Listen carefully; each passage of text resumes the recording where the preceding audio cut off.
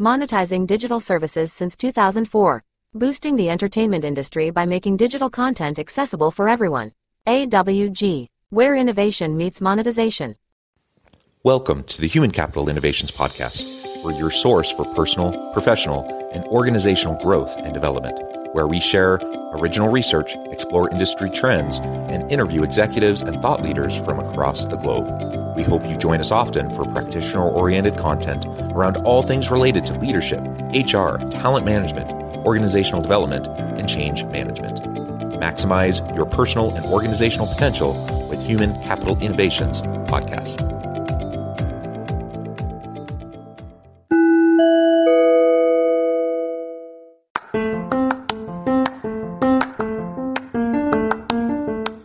If you enjoy the Human Capital Innovations Podcast, enjoy ad-free listening by going to the Patreon page, and please consider contributing even at the producer or sponsorship level. And please leave a review. Thank you for your support.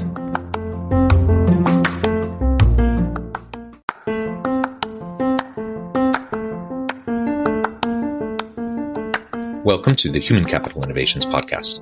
In this HCI podcast episode, I talk with Jose Cayasso about his personal journey as a Costa Rican entrepreneur and his efforts to grow and scale his young tech business.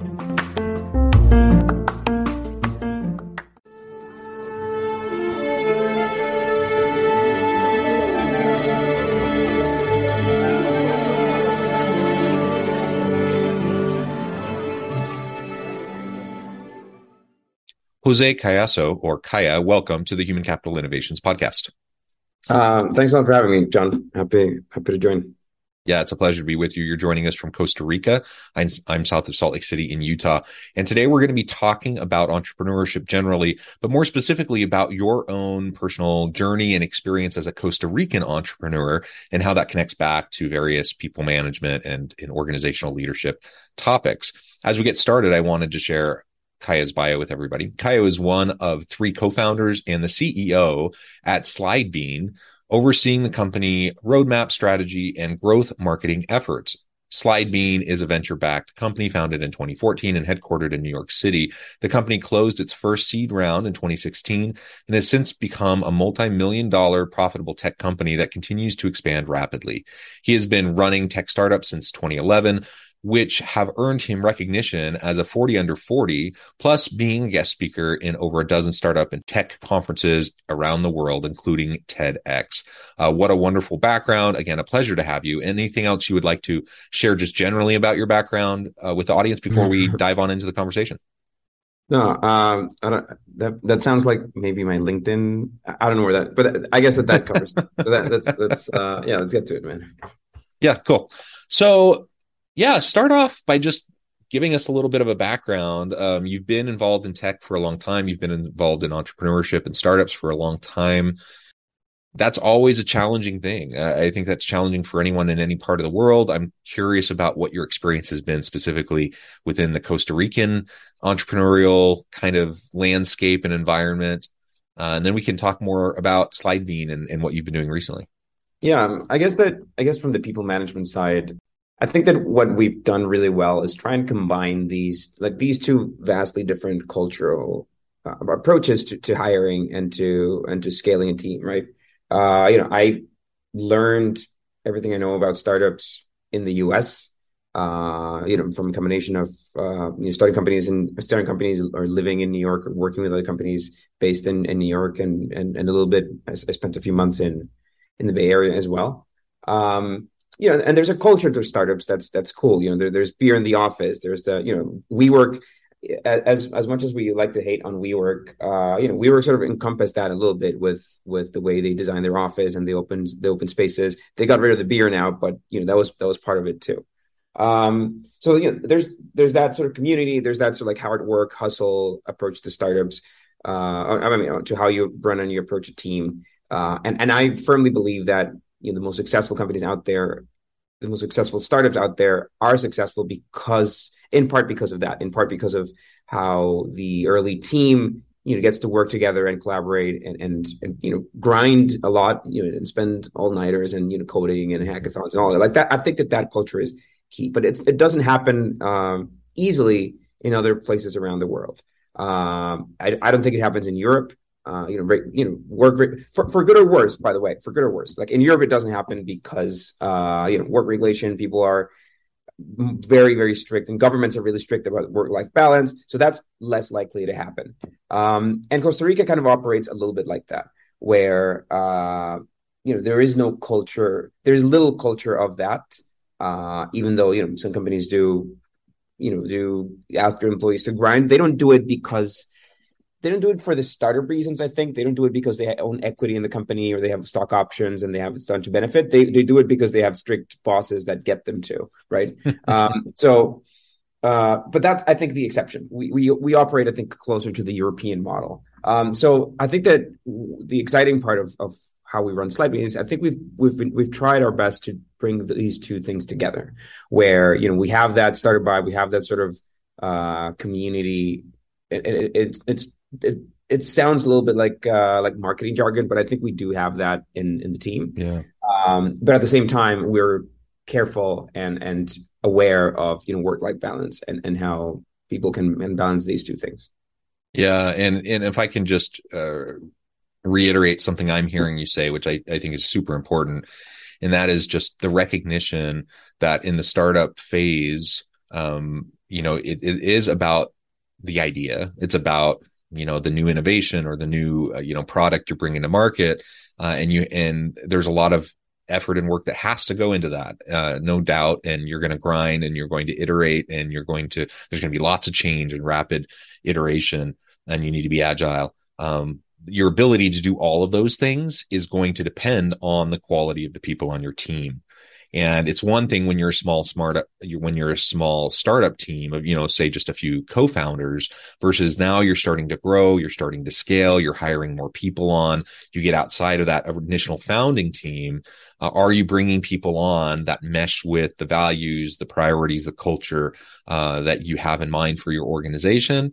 Or are there starting to be, conflicts? And what we see in a lot of, especially fast growth, startups and organizations is they just really, really struggle with that and making sure that there's alignment and congruence in finding that balance, between the grind and just that kind of really intense entrepreneurial spirit that has all the energy associated with it versus, the structure and the scaffolding, the safety nets, the policies, the work-life balance elements and all of those things that start to build as the organization starts to grow and become more formalized, right?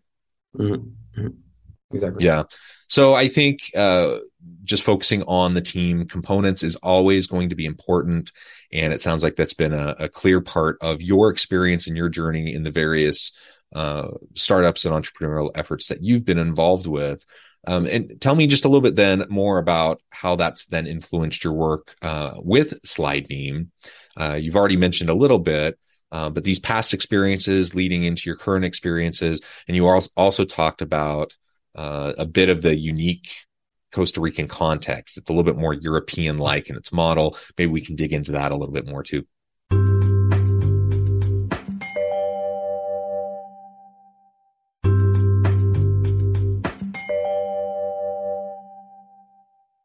Like work benefits, like standardized work benefits, I think have been kind of coded into law where paid vacation is mandatory, double pay for extra hours is mandatory, holiday work is not mandatory, and all of these.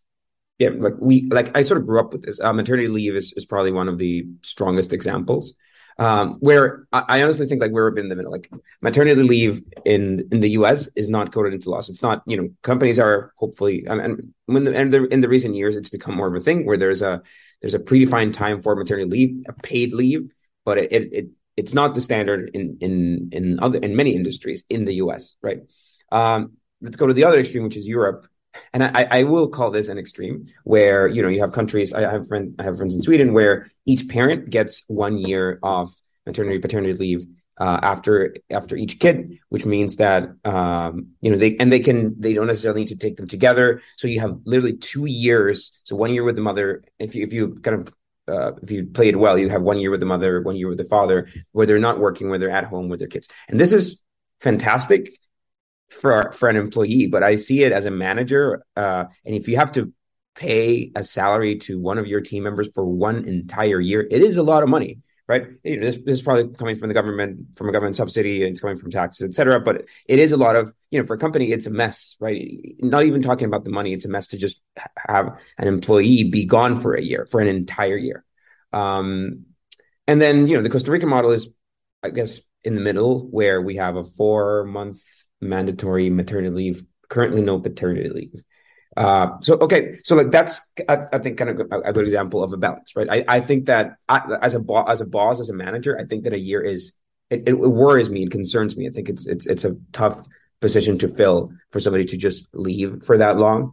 It wouldn't be easy to manage, especially at the pace of a startup. But yes, I do think that no leave at all is unfair. So like kind of bringing these two together to create like this policy that, I wish we had the time to write this into a like official work policy for Slightbean. But, a lot of the team operates out of Costa Rica. These are the rules that we grew up with, that our parents grew up with. And the team that operates outside of Costa Rica, we're slightly distributed, and we have one of our hubs in New York. So everybody who works outside of these, outside of the Costa Rican legislation, still gets most, if not all, of these benefits. And that's kind of how we approach it. Actually highlights another important issue, and that is when you have a multinational firm or a distributed team and you have people in different geographic locations in different countries, or with different sets of employment laws in place, that complicates things a bit, doesn't it? And it sounds like your approach has been to largely take what we might label as kind of stricter guidelines from the Costa Rican side and just say, okay, everyone's going to get those same benefits, whether you're in Costa Rica or not. And that's certainly one approach. And then other times, organizations who are distributed, they'll try to find the balance between consistency throughout the organization versus, kind of the local market where the person happens to be in terms of pay, benefits, and those sorts of things. So that's highlights some of the messiness and the challenges that come or can come, at least, with distributed teams. Sounds like you're navigating that just fine, though. And so I think that's fantastic. All right. Well, that's wonderful. And now I want to shift gears a little bit and talk a little bit more specifically about Slightbean. Tell us more about the inspiration behind Slightbean and in creating this all-encompassing startup. Yeah. So we started as a presentation builder.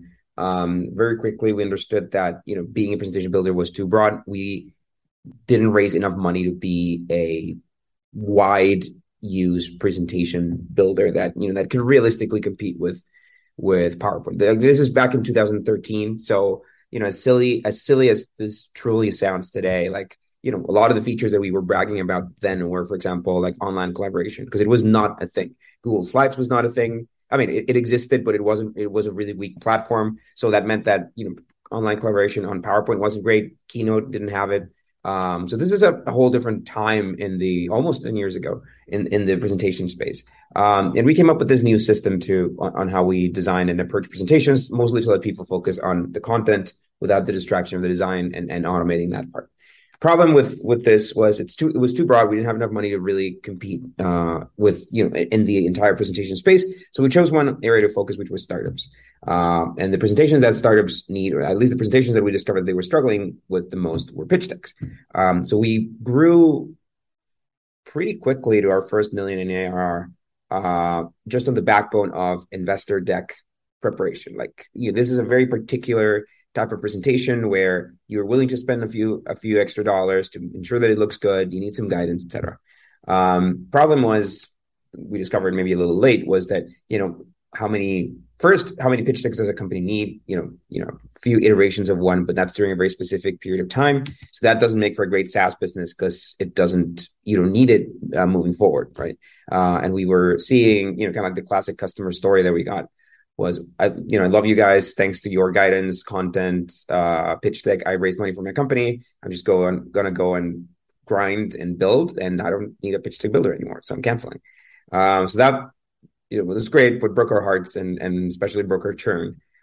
So we've ever since we sort of came to that conclusion, we tried a few approaches to rethinking how we charged for these pitch decks and so on, but nothing that would allow us to really scale to the size of a business that we want it to be. So, in the recent couple of years, we've become this all-encompassing tool. So what we've done is kind of diversify a little bit, like understand what other needs these founders have from the pitch deck. So if you need a pitch deck, you probably need X and Y and Z. And we've done these things because we are a startup ourselves. We were a venture-backed company. What if we help these companies prepare these other docs as well? So that's kind of like the stage where the company is today and the product. And that explains, why you focused on the startup space as you're trying to find your niche.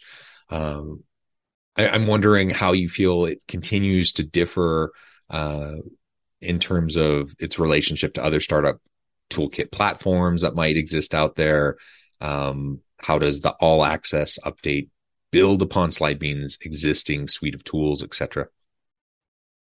At some point in this discussion, like when we understood that as a pitch deck builder, we were limited in how big of a company we could be. We threw in the idea of, well, what if we build something else, something completely different that's not startup focused?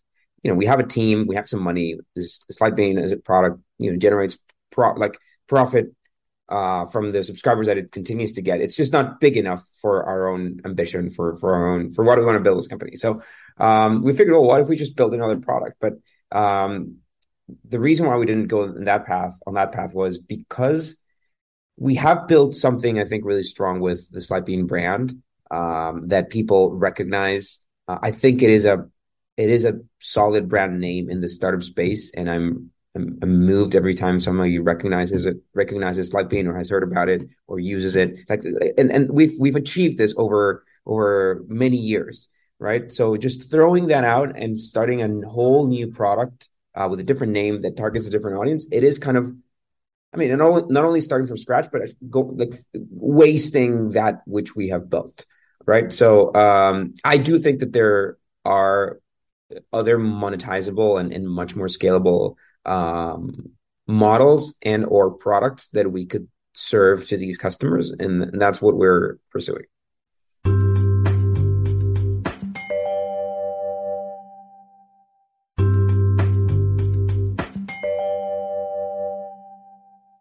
I know you have a growing YouTube following, 350K plus subscribers. How have you been utilizing that platform to grow Slidebean's platform and continually engage your audience and your customer base? Yeah, YouTube was a really curious surprise for us because, I consider myself a tech founder first, and only very recently I've accepted the fact that I'm also a YouTuber. But it definitely was not my intention when we started the company. Like, I've always been in charge of the marketing stuff. My two co-founders are product people, so I consider myself a little bit of a product person. But three opinions in the same room are sometimes not very efficient. Also, like, who's gonna we're building this cool product, who's gonna sell it? So like I've from the early in the company, I've sort of like moved into the marketing side.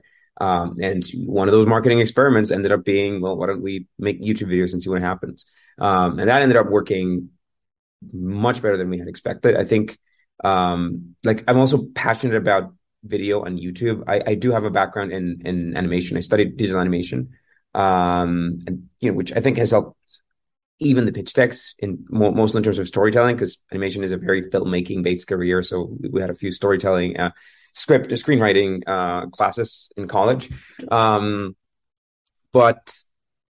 this is all to say that YouTube was this surprise. Like we suddenly discovered that we were really good storytellers on YouTube, and I think that people connected with that. That combined with the fact that YouTube is marketing for Slidebean today. So like, which of these other CEOs of these SaaS companies has the time and the willingness and they can extract value out of spending sometimes half of my time producing videos about how to run a startup or whatever. Like few companies can get value out of this, but we are in this very unique position where we can. So that has allowed us to connect and to position the Slidebean brand to early stage entrepreneurs, and and that's again, I think one of the most valuable assets that we have is Lightbeam. And again, one of the reasons why it didn't really make that much sense to pivot into a product that was too different from what we already have and the audience that we already have. Yeah. And so do you see a lot of carryover between that audience on your YouTube platform versus those who are using the Slidebean platform and offerings? Yeah. So YouTube is probably our biggest acquisition channel. I'd say that something like 40% of our revenue, maybe up to 50, is touched by YouTube, which is crazy because at the same time YouTube generates revenue for us. So we've sort of built this magic, self-sustainable, not self-sustainable. We spend more money than we get from YouTube ads, but still, like it's a marketing channel that's really successful and also generates some revenue, which is a weird combination. Yeah, and I'm curious. I'm not really a social media marketer or anything like that, but I'm curious if you've moved into some of the transitions that YouTube's been making in response to TikTok with the shorts, and maybe you're in the TikTok space, maybe you're not, or maybe you're thinking about it. I do believe that when you're producing content, you sort of have to really be on top of what's happening, right? On top of the new trends. We have this debate, which is too long for today's podcast, but we have this debate now where we realize that we are good at producing two types of content. One is like these we call the one-on-one videos, which are these deep grind breakdowns of how something works within a startup company, and guides on convertible notes and all this stuff. But we're also really good, and we're really excited about producing content, around, for example, company forensics, which is the stories of why companies and startups failed, or startup hubs around the world, which is this new Startup Planet series we started, and that's really exciting content. But that's our response to realizing that one-on-one content only has access to a limited audience. This other content could expose us to a much larger audience, and shorts definitely falls into that. I do believe that people's attention spans are growing shorter. TikTok and shorts are a truly remarkable new form of content that people are inevitably consuming, and YouTube is moving in that direction as well. 50% plus of YouTube users now consume shorts, so it is a trend. You can't escape that. I think TikTok gets a bad rep because it did start as dancing videos, but in the last few months, maybe in the last year plus, it's become a really, really interesting platform. People are doing really creative stuff, really expensive, high production videos. I was at the summit, this video conference, like YouTuber conference, the other day, and Zach King was a really huge TikToker, spoke on how they approach their videos, which always have a stunt, like special effects stuff.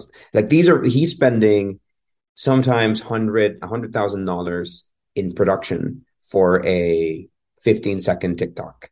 So like it is like that to me was an eye opener where like this is a format that matters, that where there's money, where companies are spending money to promote themselves, because it's so organic. Like my last point to that, I'm just blabbering too much about it. My last point about that is, how marketing has also evolved. Like we've become much more blind to marketing. Our brains have learned to process and just to ignore ads. Like, how often do you Google something and you realize that the first 3 results are ads, even though like Google's made them so similar to the organic result, but you just know they're ads really quickly and you scroll. So like we've become much more efficient at ignoring ads, but formats like TikTok or like YouTube have allowed brands to create content that doesn't feel like an ad, and that's a really delicate art these days. And one that I think TikTok is TikTok/shorts short form content is transforming. Yeah, it's interesting, and I remember it was probably 6+ months ago. I'm just watching something on Hulu, and a Hulu ad pops up because I don't have the I have the ad supported version of Hulu. And it was something like I learned it on TikTok. So it was this whole ad about TikTok as a learning and professional development platform, which I just found fascinating because that's not something I would have ever considered, before. But sure enough, there's lots of people in that space who are making names for themselves and creating, massive followings, by utilizing that, or the shorts on YouTube or on Instagram or whatever, with the reels and such. So it's super interesting to see how all of this continues to adapt and change over time. Well, Kaya, it has just been a real fun conversation. I really appreciate you taking the time to meet with me and share your insights and your experiences with me and my audience. Before we wrap things up for today, I wanted to give you a chance to share with the audience how they can connect with you, find out more about your work, your team, and then give us a final word on the topic for today. Sure. So again, thanks to everybody for sticking around listening. We help founders scale their business, and as I mentioned, it's around the pitch deck, it's around the storytelling, a little bit around the financial modeling, and we do that for free through YouTube. And for the companies that are really sold on how we approach it and what we can do to help them, that's where we have the services and the SaaS part. But yeah, I guess that I'll definitely say that YouTube is the place to start. It's free, and I think that you will probably find some good extension. If you found what I've just blabbered about for 30 minutes useful, there's hours of that on YouTube. So that's probably the place to start. Just look us up as Slide B. Wonderful. Thank you so much. It's been a pleasure. I encourage my audience to reach out, get connected, find out more about what Kaya can do for you. And as always, I hope everyone can stay healthy and safe, that you can find meaning and purpose at work each and every day. And I hope you all have a great week. Do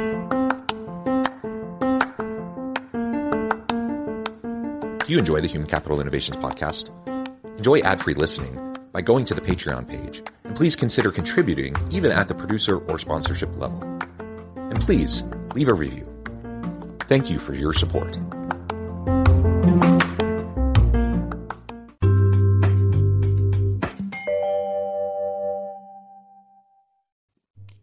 Thanks again for joining us for this episode of the Human Capital Innovations podcast. I hope you stay healthy and safe and that you have a great week. Monetizing digital services since 2004. Boosting the entertainment industry by making digital content accessible for everyone. AWG, where innovation meets monetization.